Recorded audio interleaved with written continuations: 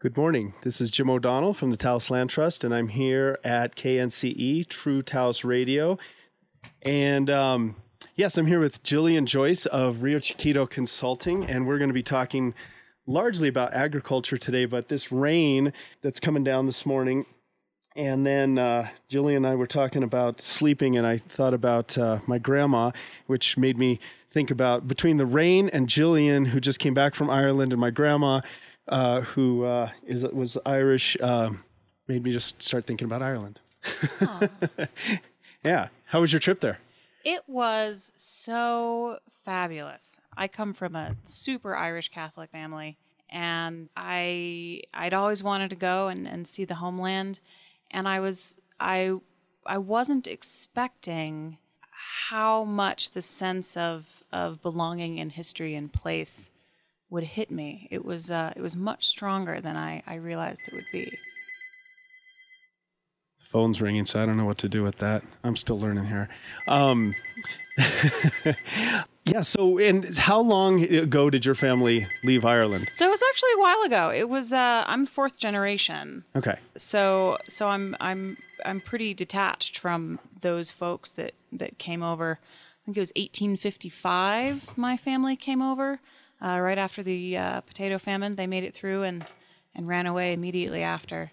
But the stories of the culture and the traditions were definitely passed down. And yeah. That's kind of similar to me. I said my Irish grandmother, but the reality is my family came over here in the 1620s after the O'Donnells had led a failed revolt against the English, and the English were hunting them. And it's just interesting to people see my last name and think, oh, you're Irish. And there was this mystique in the family about Ireland and, oh, we're so Irish and everything. But we've been here on this continent for 400 years and I have no relation to Ireland whatsoever. So I find your experience there to be pretty interesting. Well, that was another side to it, was realizing that the genuine difference between Irish American culture and Irish culture. I think we tend to romanticize the old country and hold on to our rebel songs and right. old recipes pretty passionately. And you know, if you're from Ireland, none of that stuff is quite as exciting. Quite as exciting, yeah. Here in the United States, we're so much more obsessed with with our ancestors and where we came from and all of that the genealogy and everything. And I lived for about 7 years in Europe, and I was just amazed that people in general, there were always the people who were interested in their family and their history, but by and large people didn't really care. That just wasn't that important to them.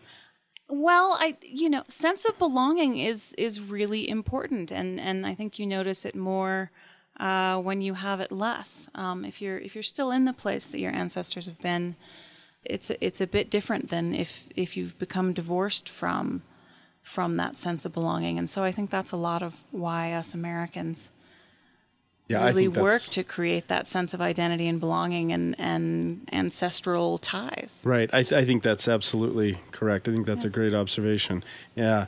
Well, anyway, I still have that image of my grandma sitting downstairs in her house in Fort Collins, Colorado at 4 a.m, smoking and drinking whiskey and coffee. So we'll just go with the coffee this morning. Nice.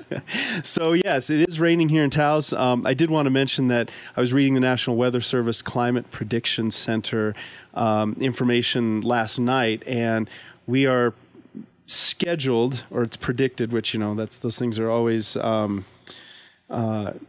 subject to change as we move through the seasons, but to get more moisture this winter but also have a warmer winter. So the potential for our precipitation to come more as rain or to come as snow that melts quicker is still a potential problem.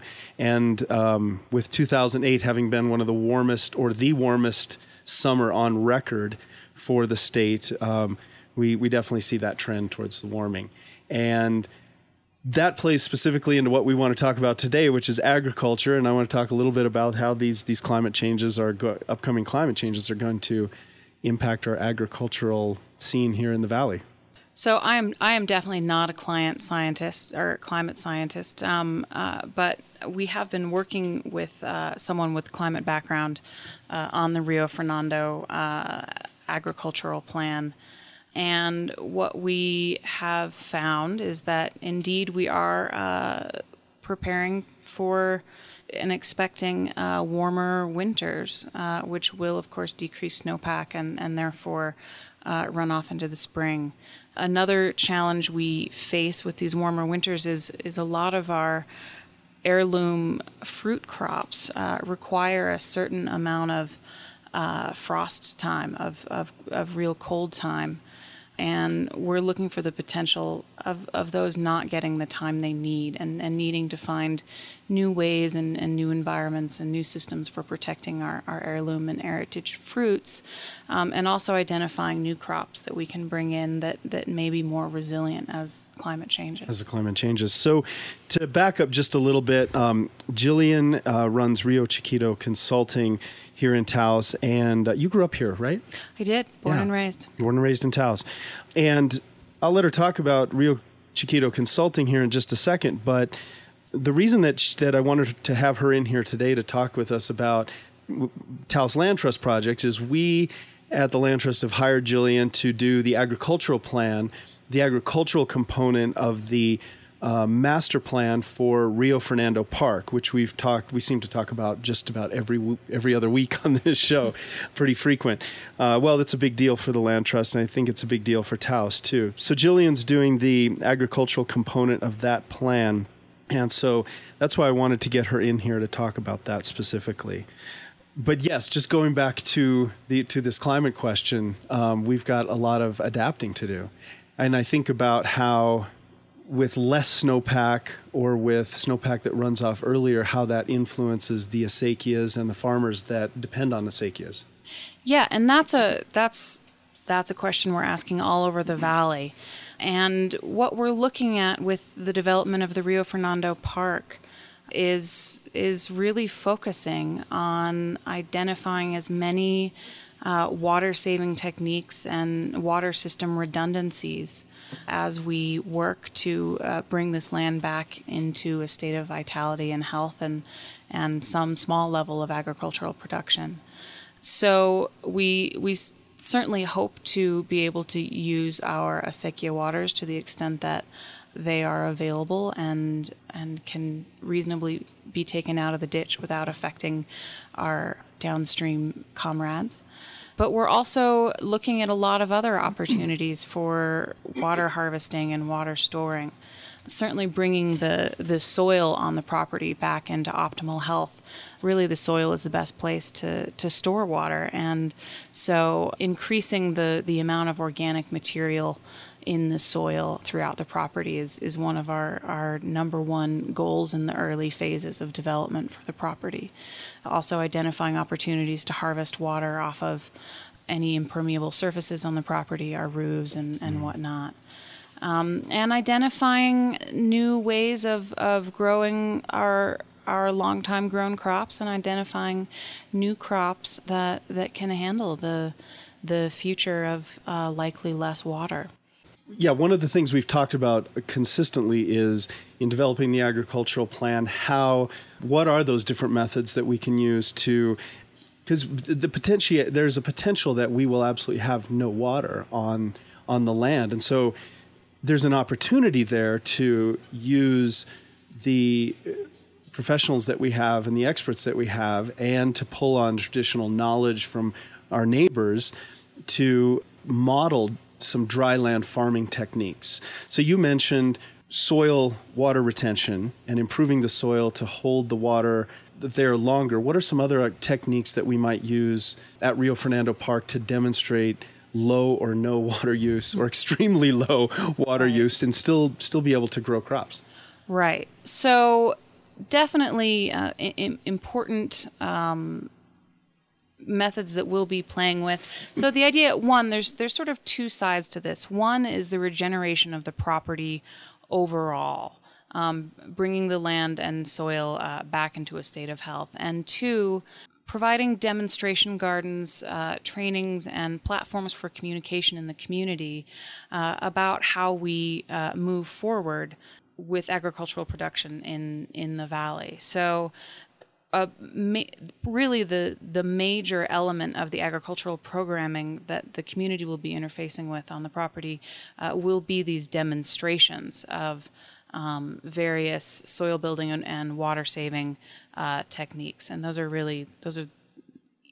deeply intertwined, soil building and water saving. So there's certain earth moving techniques that we can use, growing on contour, developing swales, looking at how water moves over the property and looking at how we can engage with the land to keep that water from running off the property too quickly. Break that down just for a second. When you say growing along contour, what do you mean? So when you're growing along contour, you are keeping the water from flowing downhill. You're catching the water. And please jump in here, my co-permaculturalist here. and keeping it from running back into the river more quickly than necessary. So while the water does eventually end up back in the watershed, we're able to use it for the longest possible period of time. We're also looking at rain gardens, waffle gardens, combining. There's a very interesting technique people are playing with now, where we're combining permacultural techniques like the hugelkultur bed, which is a highly water efficient bed, with waffle gardening, which is of course a form of growing and water catchment for plants that we've seen in this region for thousands of years. Right. So there are some really interesting experimentations and techniques that are being developed out there that combine traditional and ancient water-saving techniques with more modern and more recently introduced to this area techniques. And we're very excited about those. Some of these terms I just want to kind of unpack for the listeners, because we're like, we're in it. We're in it, and we're constantly talking about these things. So a waffle garden is something that I saw first at Zuni Pueblo, and it literally is, your garden actually looks like the print of a waffle, right? It's these squares, maybe 1 square meter or something like that are dug out of the ground, and then the earth is built up along the edges of it. And I'm describing this with my hands as we're on the radio, and I'm realizing, wow, it's a good description with his hands. Yeah, right. Yeah, it works. I can see it really well. Yeah, exactly. But that allows the water to sit in those pockets longer, and to also get the shading of some of that buildup of the wall. Exactly, or the edge effect, as we call it in the permaculture. Which is that at these points of man, it's early in the morning to be thinking about. Just for the record, my background is economics and sociology, so this is just my hobby. You're doing awesome. So the edge effect is the point where two environments come together.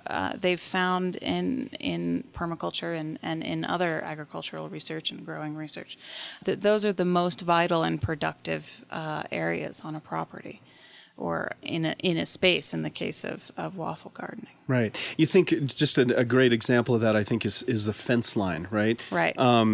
If you just go out and you look at a fence line, you see that there's actually more growth right along the fence, where it marks two changes in two different systems, obviously, because on one side maybe you have it managed this way, and on the other side you have it managed another way. But you get birds sitting on the fence and pooping out seeds, and you get a buildup of organic material that then, like you said, holds the water there. So that's an interesting thing. You just go look at a fence line and you see that edge creates more it's more productive. Vital. Yeah. We're also looking at playing with perennial pasture and perennial grains that have deeper roots and therefore can withstand drought better. Looking at using shade trees in order to decrease evaporation off the land, as well as cover crops in the areas where we're growing crops. We already have some great cover crops happening with our white clover and our hairy vetch coming up in our very first demonstration that's alive on the property, thanks to Ben Wright. Right. He has been working with kids to develop these hugel beds that are just so vital. They're amazing. They are amazing. That's and this is something I didn't know too much about. But basically, they take wood, some of the trees that we've cut down, and the Right. branches, and tell me more. It's great. We've been able to use trees that were not playing a vital role on the property, trees that were invasive species, and trees that we want to have come down in the long run anyway, and use that material to develop these interesting dug out and then raised beds. And the wood in these beds, the material in these beds, you have to combine, the right ratios of carbon and nitrogen in them to get them to decompose properly. But they've been found to be extremely water efficient, and I don't think any of us had played with them a whole lot prior to this demonstration, but we have been all really blown away by how effective they are. Yeah, they were built like a month ago, and the growth on them is amazing. They look like very large chia pets. Right, they do. Really. Look like, yeah. For those of us who And they're were like a month around old. when chia pets were all the Chia. rage. That's right. Yeah, I had a chia pet. I always wanted one. Oh well, you missed out. And then I also wanted to talk about the swale. So describe for me a swale. So a swale is looking at the contour of a property, and we're a little bit limited with this on this property because the Rio Fernando Park was historically agricultural land. Much of it was leveled, likely in the 1930s or possibly even earlier. And so we don't have in the historically the primary historical agricultural areas, we don't have a lot of incline to engage with, but there are parts of the property. It's mostly flat. It's mostly really flat. But there are areas of the property, as the property meanders down toward the river, where we have this opportunity to catch water more efficiently. And essentially what a swale does is you dig out along... She's describing this with her hands. I'm She's describing doing this quite with my well. hands, yes. Yeah, just in case everybody knows. You identify the contour of a hill. I'm still describing this with my hands. And dig out along that contour and build up soil on the lower end of the contour so that when it rains, the water is stopped by this on contour mound and then permeates into the ground from there. And so you not only have this moist area where the water is permeating, but also immediately below the swale, you have moisture moving very slowly through that space, and it becomes a very vital and moist area for growing.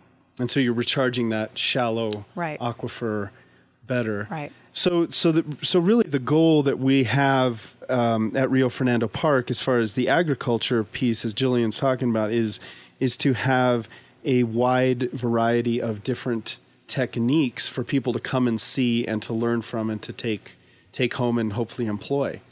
Yeah, the dream for this property, among many, is to provide a platform for conversation and exploration and experimentation and transmission of agricultural techniques, both new and old, to the community. So the majority of agriculture that's happening in the county, of course, is happening on private land by individual farmers, and we don't always know how to share that information or have those opportunities to have those conversations about how do we approach this changing climate that we're dealing with. And so our hope is that the Rio Fernando Park and the agricultural demonstrations and activities that happen there can provide that space for us to learn together and explore new possibilities as we move into a new era of agricultural production in Taos. All right, like I said, I am here with Jillian Joyce of Rio Chiquito Consulting, and we're talking about agriculture in Taos Valley and specifically agricultural demonstration projects at the new Rio Fernando Park there in downtown Taos. Just before the break, we were talking about using the park for demonstration projects and the different types of educational opportunities that we could provide to area growers. And that made me think of this term you've brought up before, civic agriculture. What is that? So, civic agriculture, my background is sociology, and with a particular focus in agriculture, place-based identity, and the intersection between community, culture, and economic development. So civic agriculture has been a term that I've found useful over time. It was developed by a sociologist who's now passed away, Thomas Lysen, back in 2002, and it speaks to what the UN refers to, what a lot of development specialists refer to as the multifunctional benefits of small-scale, locally oriented agriculture, and I think we're all sort of intuitively aware of these, but we don't explicitly talk about them a lot. The benefits of not just having fresh local produce available to us, but the way having that food available to us and the community connections that the distribution of that local food and the historical connections and the cultural connections that local food provides for our community. And so civic agriculture is talking about agriculture, small-scale local agriculture, as an arm of not just economic development potentially, but just as importantly, community development. Of course, civic agriculture is what we had all over the world before the Green Revolution. Kind of naturally. Right. That is a natural human. Right. Right. And so, some sociologist coming up with a term for it in 2002 for something we've been doing forever is a little bit funny. But I think what's exciting about what's happened in recent decades is that there has been for the first time in history, a real conscious, thoughtful effort to cultivate that local agriculture, that sense of identity, that sense of community. There's based around right. agriculture. Right. What we've seen in the 21st century is a real backlash against the results of globalization. Kind of going back to what we were talking about Americans being fascinated with their roots and their identity. One of the results of globalization was sort of this anywhere town where you can pull into any town in the United States, of course with some wonderful exceptions like our own, and you could be anywhere. You could be in Kansas, you could be in California, right. You could be in Colorado. And communities around the world have felt this sort of displacement of identity and culture and community because of that development of the Anytown. And so there's been internationally a real effort to actively and consciously turn our places back into real places in which our identities are rooted and to find the unique character mm-hmm. inherent in each place and exactly. do something with that. Exactly. And the local food movement in many ways is very influenced by that movement. And in my mind, one of the things I specialize in is creative and cultural economy development. I see agriculture as the foundation of that redeveloping of place and identity. And the rest of the cultural and creative economy and narratives of place are built on those literal roots in our historic agricultural traditions. Is the Taos Farmers Market and the other small farmers markets we have a piece of that? Absolutely. I think farmers markets have become famous for their ability to bring community together, and to become places where ideas, innovations are shared, traditions are brought back. We have Red Willow back and rocking it these days, Right. and I think obviously they're doing a really amazing work out there, and I think the Taos Farmers Market plays that role in many ways as well. When I think about the farmers market and culture development and economic development, I think about, you go there I'm going to go there and I'm going to buy some carrots from Daniel and some greens. But what I see is that the selling of that agricultural produce has created a venue for musicians, for the guy who types the poems on his thing. You give him the idea, he types a poem. Some folks who are making soaps and candles and essence oils, and then you've got Frank and Nancy with the scones and all of that. So even though it's a farmer's market centered around produce, there's all these other things that has allowed to grow. Right. Again, the farming is providing the roots or the foundation for a lot of locally based, small-scale economic development and community development. Is there a place somewhere else that you can think of that is an example that we might want to look at to deepen that civic agricultural thing, that piece? It's an interesting struggle. I think a lot of places are it's an experiment to bring back something that we lost across the country. There is a town in Vermont. Oh man, what is the name of that town? There's a lovely book written about it, The Town That Food Saved. The Town That Food Saved. Yes. Okay. And they've become one of the really important models, both for what to do and what to watch out for in local community agriculture development. One of the things that they have thought through really well is looking holistically at the local and regional food system, really working to ensure that all of the inputs are coming from inside the community. Do we have a local source for compost? Do we have a local source for seed? Do we have all of the necessary local infrastructure to support a fully local system? And that's something that they've been working on and doing a really nice job at.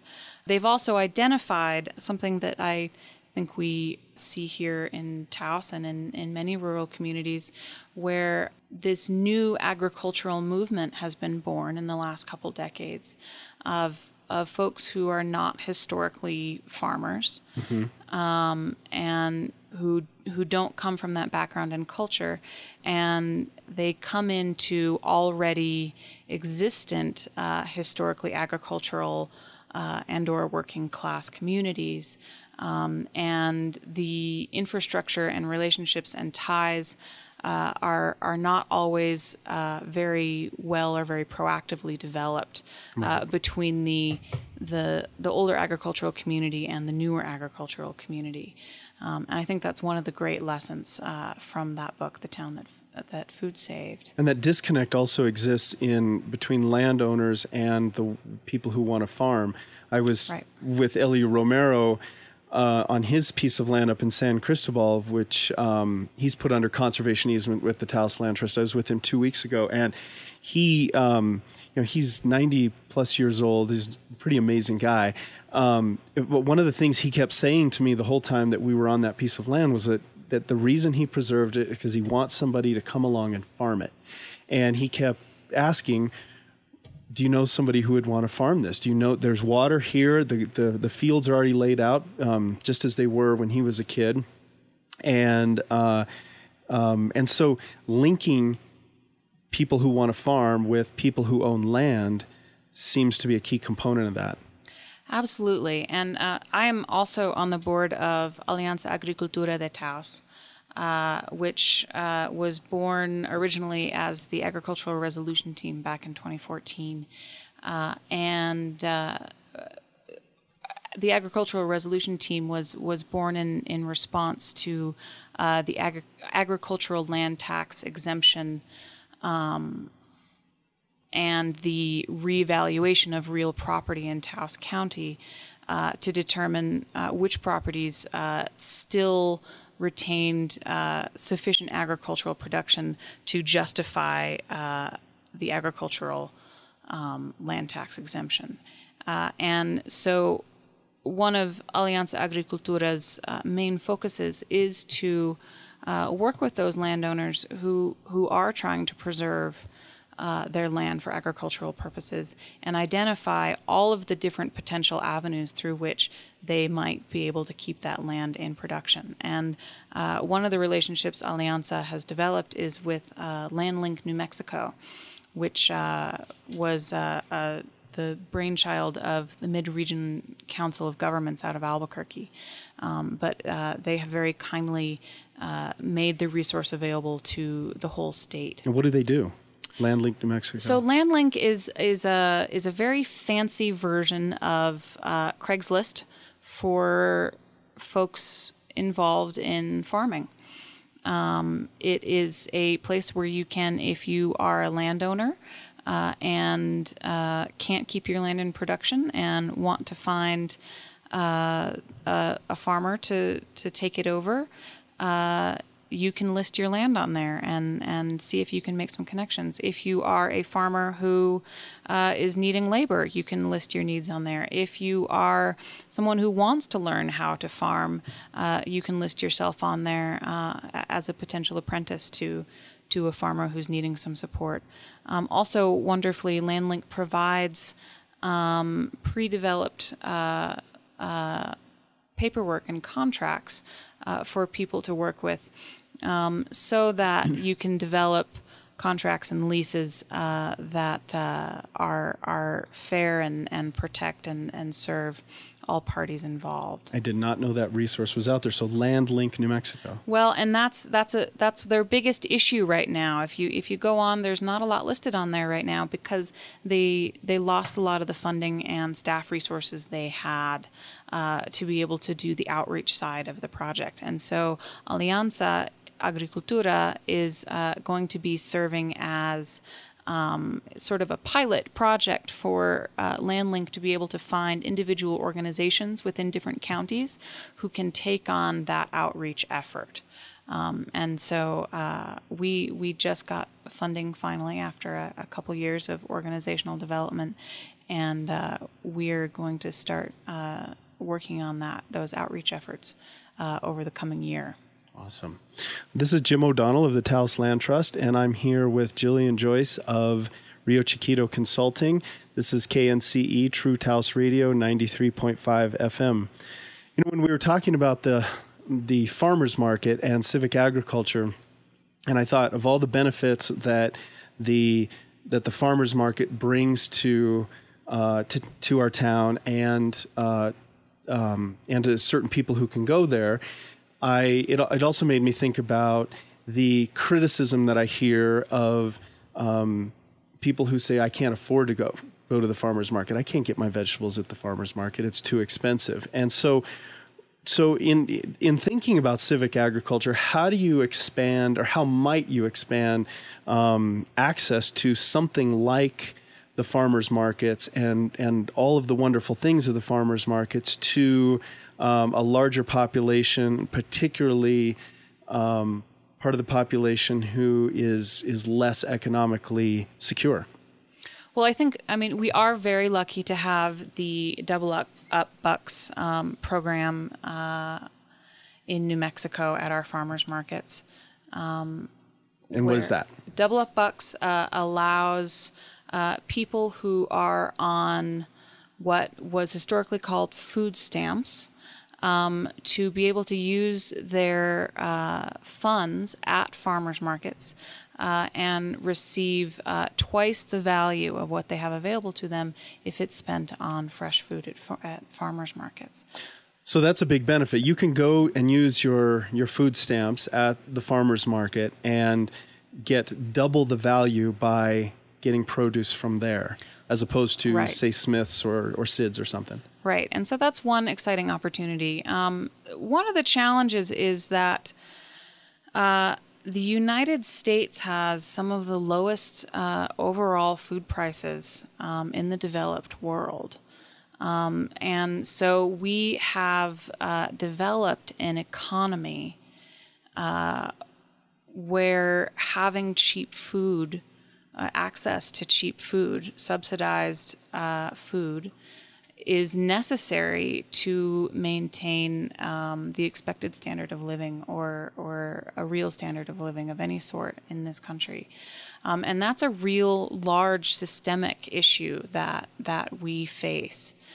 And the solutions to that are not simple. Right, because you don't want to just raise prices on food for people. No, Yeah. to ask people to take on the burden of the real costs of food are not realistic in a society where our median and lower wages are what they are. Right.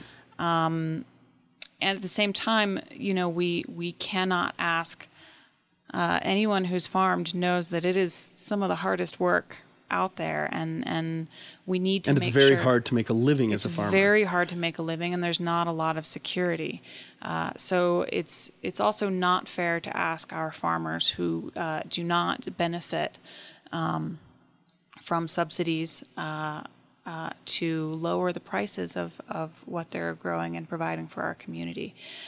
So that's a real conundrum and disconnect. One of the solutions, honestly, is to develop programs where people can maintain small kitchen gardens, Grow their own food. And that's historically how people of a broad range of incomes were able to access local and fresh produce, was through growing it themselves and through trading with neighbors and family members. And is that sort of educational opportunity going to be part of the agricultural plan for Rio Fernando Park? Absolutely. That is one of the major goals of the agricultural programming at the park, is to provide opportunities for people to come together, both non-farmers who want to develop kitchen gardeners, people who are already doing kitchen gardens and want to expand their skills, and real serious larger scale farmers who are looking to expand the methods they're using on their land or into a broader range of crops. We really want to serve everyone in the community who wants to be growing food. I'm not sure that this really falls under the capacity that Taos Land Trust has, but it seems tied into a component of a home kitchen garden educational program would be how you cook the food, because it strikes me as amazing how often I hear somebody look at a leek and they're like, well, what do you do with that? Or a cabbage or a cauliflower. And so you may learn how to grow these things, but then how do you consume it? Right. And so food recipes, how do you cooking programs associated with and nutritional programs associated with a home garden might encourage, if feeds off of each other, so to speak, right? Nice one.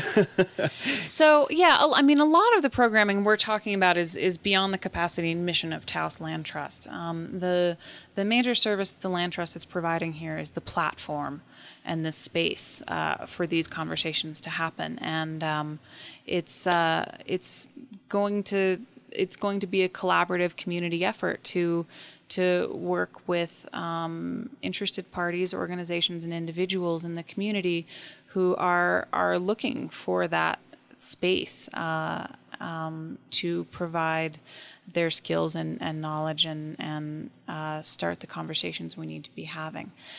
We are planning at the Land Trust a outdoor classroom or partially outdoor classroom kitchen where we will be able to do some level of education and community projects around harvesting, processing, preserving, and preparing foods and medicinals and products that come off our land.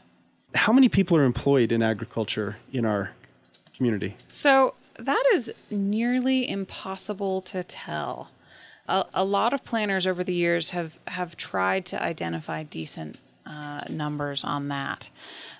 Some of our plans reference U.S. Census Bureau data, which wasn't really designed to measure agricultural production, and it definitely wasn't designed to measure agricultural production in a community like Taos. Why are we unique? Or in what ways? We're unique in a lot of ways. Yeah. For one, when it comes to agricultural production, a huge portion of our farmers are employed in agriculture as a secondary income source and are employed elsewhere as their primary income source. And so when you look at U.S. Census Bureau data, you're looking at people's employment in their primary employment by industry. And so there's no measurement of all the people out there who are growing hay on the side or growing vegetables on the side. So they don't get counted in the data. So if you have a job at Smith's and you run cows on your land, you don't count as a farmer. No, you're not counted by the Census Bureau as being a farmer. The better source for agricultural data is the USDA agricultural census. And that data is probably better because it allows us to capture primary and secondary employment in agriculture. However, they have historically always been a bit challenged to count the number of farmers in places like northern New Mexico, which are very small and rural, and you know, we tend to be a little bit slower to respond to government intrusions into our lives. And we also have a very large under-the-table economy. And so it's very hard for the USDA to identify all of the agricultural producers who are functioning below the radar and under the table. And that's been an issue for them for a long time. Further, they've really targeted their efforts in the areas of the country where we're dealing with major commodity crops more than in these very small farm rural areas. So if you've got 10,000 acres of soybeans, you're more easily counted than you're counted. Right, yeah. You're counted than is someone who's growing a small plot and taking it to the farmer's market. Exactly. And so the numbers we have are always an undercount. But the USDA really is working on improving its outreach and counting of the small rural areas of the country like northern New Mexico. And so the great thing is we're getting somewhat better numbers over time. The hard thing is it doesn't allow us a very good way to measure change over time. If you look at the USDA census data for agricultural production in Taos County, you see fairly slow growth from the 60s into the 90s, and then you see really stunning exponential growth after that. I believe I'm pulling these numbers out of my head, but I believe if you look at the USDA numbers for 97 to 2007, you see about a 40% increase in the number of farms and a 75% increase in the sales of agricultural products in the county. Okay. And if that were true, we'd have this booming agricultural economy, absolutely. Which we're constantly talking about how agriculture's struggling here. Right. And that's not exactly what's happening. So I think the USDA is capturing a trend, is my guess, that indeed we are seeing an increase in agricultural production in the county.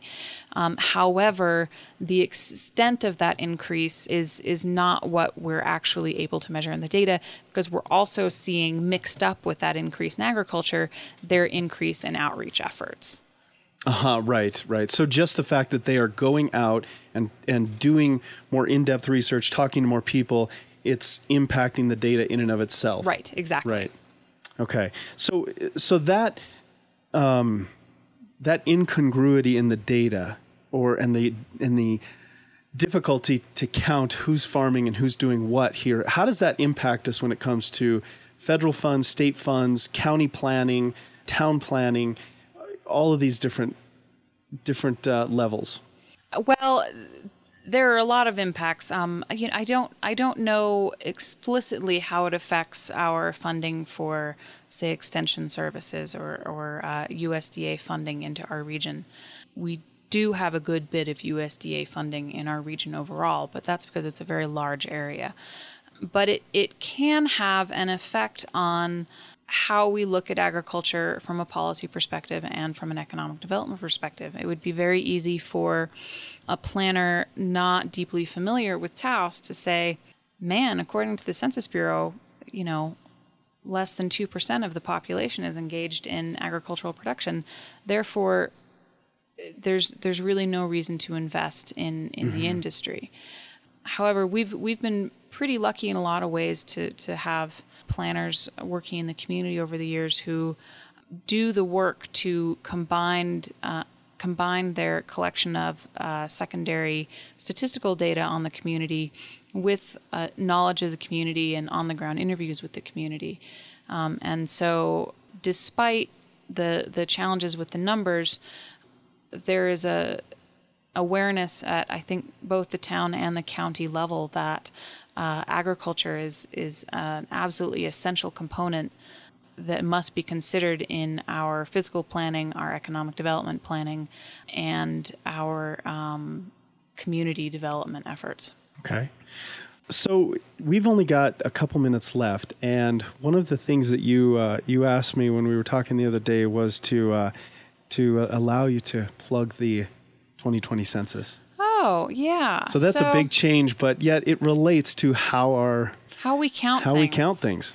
Yeah. So the 2020 census is, if you've been listening to the news, which it's hard to avoid these days, you've probably heard that there is a decent bit of concern at the federal level about the capacity of the Census Bureau to do the 2020 census thoroughly. They're going to have less funding available to do follow-ups in communities. Usually they're pretty good about following up and capturing everyone, but they're concerned that that's going to be harder this time. And I think we're all often a little taken aback when someone knocks on our door and says, "Excuse me, you haven't been responding to your mail." I'm from the government. I'm from the government. I've been looking for you. I know where you live and work, and by golly, I'm going to ask you some personal questions now.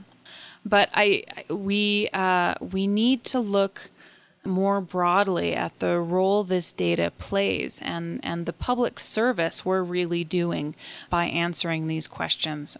If I recall correctly, the Census Bureau, the data collected by the Census Bureau affects as much as $6 billion coming into our state from the federal government for infrastructure. $6 billion. $6 billion.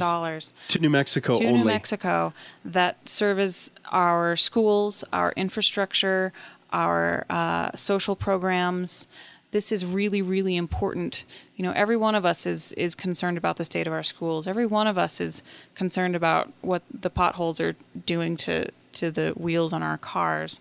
And so many of us in our community gain benefit from federal social programs. And the only way we assure that we have anywhere near the appropriate funding is if we can justify the numbers. We need to be able to identify. So the more accurate count we get, the more likely we are to get the services we need, whether it is roads or EBT, food stamp dollars, right, or Medicaid, right, dollars, investment in education. And even beyond that, there is the whole level of people like myself who rely on this data to push planning and policy and grant opportunities for the area. This data is used by a huge portion of the nonprofits in our state and in our community, by our town, by our county, and by our state to to try to pull in funds to improve our community. And without being able to prove the numbers of people we need to be able to serve, and without being able to identify and understand the issues that can be identified through this data, we're all fairly crippled in our ability to justify our needs. So I think the message in short here is, as much as it might scare you, please participate in the 2020 census because it benefits all of us in this community. Yes, and if you do have any concerns, of course, this is 2 years out, but the Census Bureau is working very hard on outreach right now. If you do have a Census Bureau worker knock on your door, and we also have the American Community Survey is a smaller scale survey that's done every couple years, and we regularly have ACS Census Bureau workers meandering through Taos and knocking on people's doors. If you have a Census Bureau worker or someone who says they are knock on your door and you have any concerns, there is a 1-800 number out of Denver you can call, and they are so helpful. Within 1 minute, they will say, oh yeah, we have a guy named Bob Smith who is working in your neighborhood right now. You're fine. Right. Okay. Unfortunately, we have to leave it there. It's almost 10 o'clock. This is Jim O'Donnell of the Taos Land Trust, and we've been here with Jillian Joyce of Rio Chiquito Consulting, and we'll definitely have Jillian back on soon. So thank you very much, and we'll be back in 2 weeks, and I believe we'll be talking about walkability in our town and bikeability. So thank you, and until next time.